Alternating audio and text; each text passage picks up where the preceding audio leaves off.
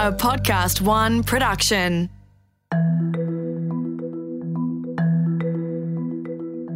Welcome to Allergies, where Professors Katie Allen and Mimi Tang from the Murdoch Children's Research Institute break down in detail the diagnosis, management, prevention and cure of allergies, as well as the facts and myths about intolerances and treating other diseases like asthma and eczema. Learning to travel with your allergies can help ease stress when planning a holiday. In this episode, Professors Katie and Mimi take us through the preventative measures we can take when travelling with allergies. But one thing that I wanted to ask, which is more of a personal thing, which I'm sure a lot of people can relate to, but my brother and his wife have just had a beautiful baby girl. Mm-hmm. His wife has a fairly bad peanut allergy.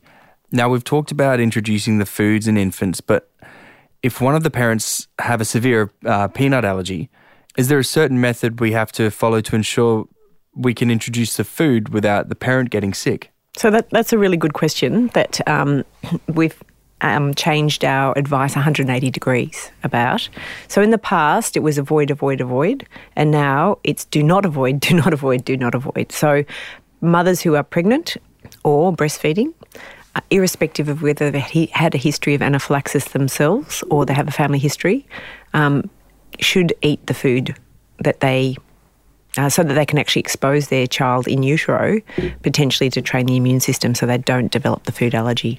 And in fact, this area, the guidelines area in America, they've tried to manage that those who have a family history maybe should be more careful. And the Australian guidelines have said that's just silly. You don't need to be avoiding a food because you've got a family history at all. And so all the recommendations we talked about before about weaning your child onto foods such as peanut and egg and cow's milk in the first year of life after they've started solids applies irrespective of whether you yourself, the mother, has a food allergy or there's a sibling with a food allergy or there's a family history of food allergy anaphylaxis. So we're just saying the most important thing is to give a small amount of food to your infant slowly, increasing slowly. And the safest way to do that is start off slow and small. And then if they do have a reaction, it'll be more likely to be a mild reaction, because we know that the testing that we do doesn't predict who will have an allergy or not, but the dose that people get can predict how severe the allergy is. So if they have a small amount, they're less likely to have a severe reaction. So that's why when we talk about exposing infants to food, and it doesn't matter whether they've got an allergy or not, you always start off small. So if there are traces of the peanut on the baby and the mum wants to kiss and cuddle her, will that spark any sort of reaction? Yeah, so, people can put peanut butter onto skin and it's kind of like a skin prick test that we talked about before. You can actually cause a little bit of a wheal. So if you've got an allergy and you touch it on the skin, you can get a reaction, but that won't be a life-threatening. What's extremely unlikely to be a life-threatening reaction. So the simplest way to put it is you can't sit on a peanut butter sandwich and have anaphylaxis. Yep. Now, of course, there's always exceptions to every rule in health. We know that they're called rare case studies. And there are some very celebrated cases from around the world where there are exceptions to the rule. So one exception was a teenager who was French kissing her boyfriend who just had a peanut butter sandwich, and then she did die from anaphylaxis, but then she'd ingested some of the food from his mouth because they were French kissing. But the whole issue is that a skin reaction is not life-threatening, and so you may have a reaction. If you have a reaction if it's touched on the skin, then you should go and see your doctor. So there are some child maternal health nurses who will say, why don't you do a little smear on the cheek? We don't really recommend that because it's not really helpful, because we know some people who have a smear can eat the food, have a reaction can eat a skin reaction can eat the food and some can't. But if you were very nervous, I suppose that would be a fair enough thing to say, Mimi. Some people do Some people do that, but I think, it brings us back to our discussions during the diagnosis session podcast that we did earlier. And I think what Katie's referring to is really important to just pause on, that being that the presence of a positive skin test reaction or a positive skin reaction to the food when it touches you doesn't necessarily mean you're allergic. So Katie just said that, but we should really just pause on that and emphasise that. Specifically what I mean by that is if a parent rubs it on the skin of a child and a rash develops, it doesn't actually mean the baby will necessarily be allergic. So we are actually encouraging families to introduce all foods into the baby's diet from around 6 months of age and not before 4 months in order to optimise the chances they'll become tolerant to that food. And the best way to know is to actually feed that food to determine if the baby is actually allergic or not. And just because it's having a reaction on the skin doesn't necessarily mean that baby is allergic. And there are some adult allergists who recommend that for people who are adults with food allergy, if they go to a restaurant and they're not absolutely sure if the food is safe, is just to try a little bit on their lips to see if their lips tingle.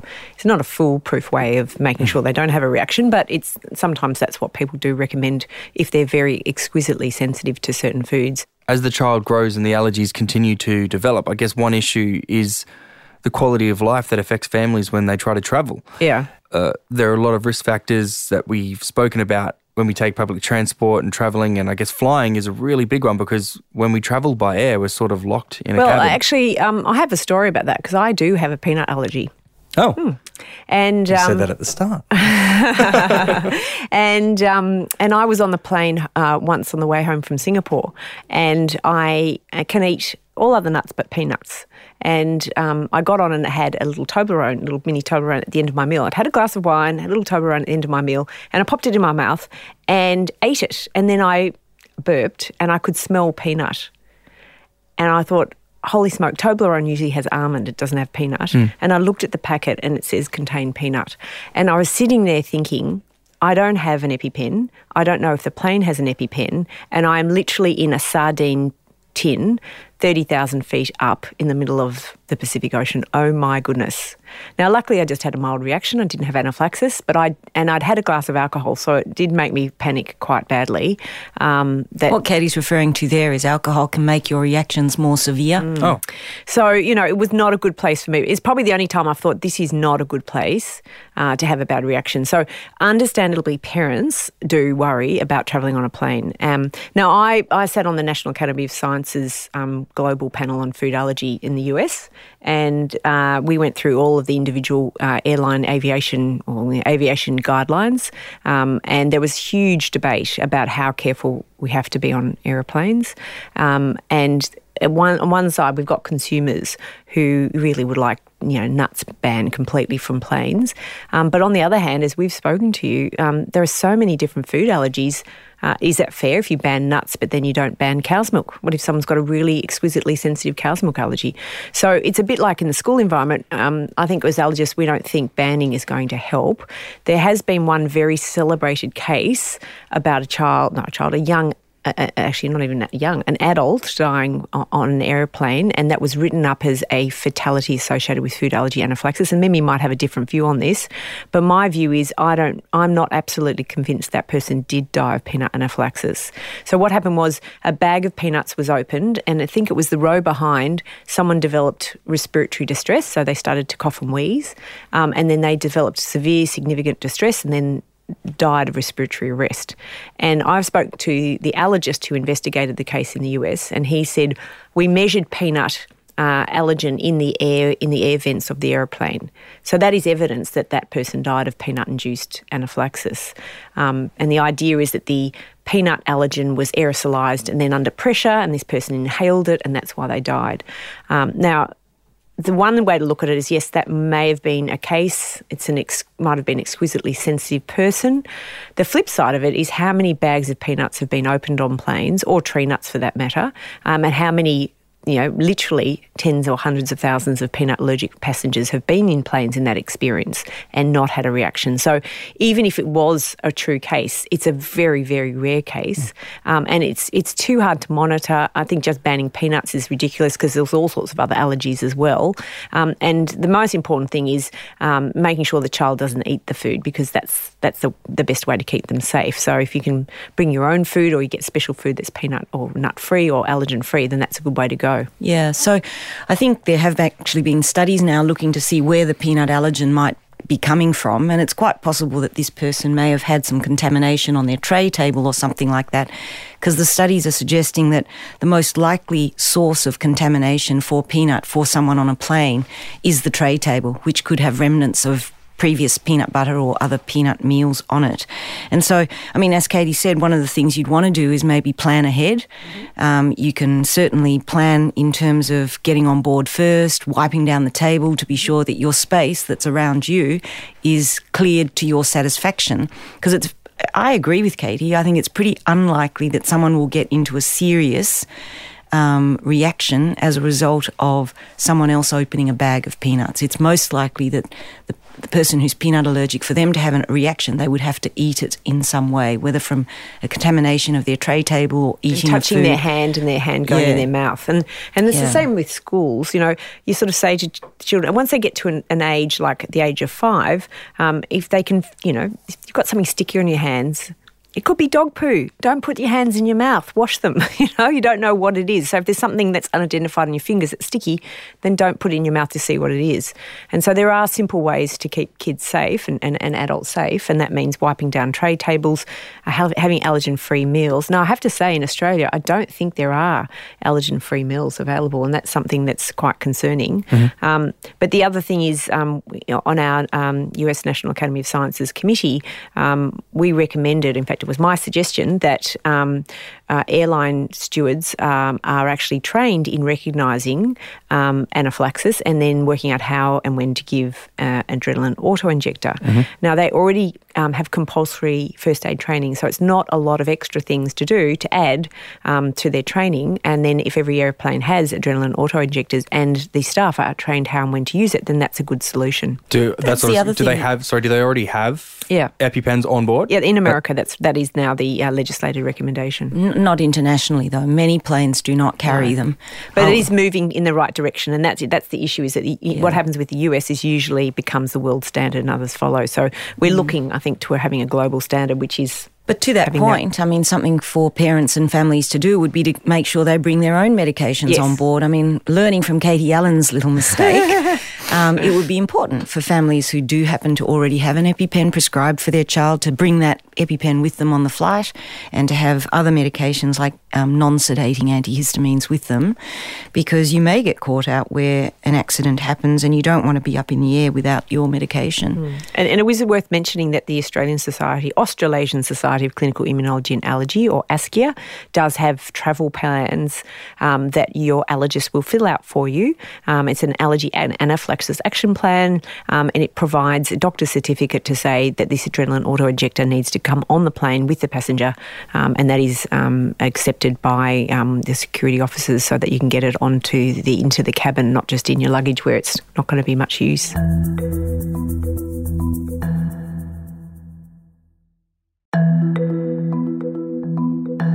The other thing about planning ahead, not just medications, getting the letter from your doctor, would be to be sure to have health insurance when you're flying, going to a separate country, to be sure that you are covered should you have an allergic reaction when you're in the midst of travelling in that country, and have access to the best care. And the other thing actually that's quite useful is for people to get the allergen the food that they're allergic to translated in the language so that they can read the labels. So in Germany, for instance, peanut is Erdnuss or Erdnuss, so you may not know that. So it's important to be able to identify what you are and are not eating.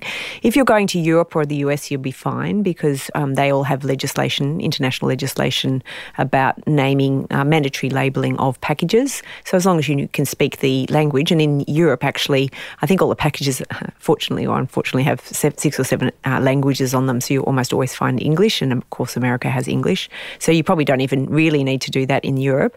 And in Europe now they have labelling where restaurants need to state every food that's in a dish. And in fact, I got called by the BBC because the sophisticated 3 Michelin hat chefs were up in arms because they didn't want to reveal their secret sauce, the ingredients of their secret sauce. And so they didn't want this legislation to go through. But of course, it's not very fair to an allergen sufferer. Yeah, so actually on that point, it is important for people to remain vigilant, if not more so, about allergen avoidance. So not just reading the labels, but, especially if you're travelling to Asia where there may be less strict rules around declaring ingredients within food. So as Katie said, we're lucky in Europe, the UK and America, there are legislated guidelines for you to have to declare the allergen if it's an ingredient in the food as what it is. We talked about that in another episode. It has to be egg, milk, wheat, soy, irrespective of what component of those foods is included as an ingredient. But these rules aren't really at that same level in Asia. And Or there's Africa. Africa. And there's much more of a risk Or for Latin America. in most of the developing countries. Basically, these legislations are not present. The reverse is true with food importing. So if I have a patient who's got a problem, has an adverse reaction to some foods that they've eaten, I'll always ask, has it been imported from Asia? Because their manufacturing guidelines are not as strict as ours, and that's a more likely problem of contamination. But the other thing worth mentioning now that we're talking about Asian food, whether you're going to Asia and eating it or whether Asian food is being imported or you're eating Asian food locally, is most people don't understand the difference between the nut oils and nut pastes or nuts themselves. So people are not allergic to the oils. So nut oils, peanut oil, and all sorts of oils that are used in cooking are fine for peanut allergic sufferers, as long as that oil is clear, because the protein makes the food cloudy, or an oil cloudy. So there are cold pressed oils, so bespoke peanut oils that are cloudy, and they have the protein in them. The cloudiness is the protein. But if it's a clear oil, in theory, you should be able to eat it. So if you're peanut allergic, you can eat peanut oils. However, in Asian restaurants, often they use peanut oils and cook peanut in the peanut oil, and they may actually change the dishes through those oils. So you have to be careful. But if you're buying an oil into your house, it's absolutely fine for you to eat peanut oils for all intents and purposes. To have. Yeah. The point being that you're not actually allergic to the oil content; you're allergic to the protein, which can be contaminating some of these oil products. When we're travelling, is there any medication that we can take beforehand to reduce?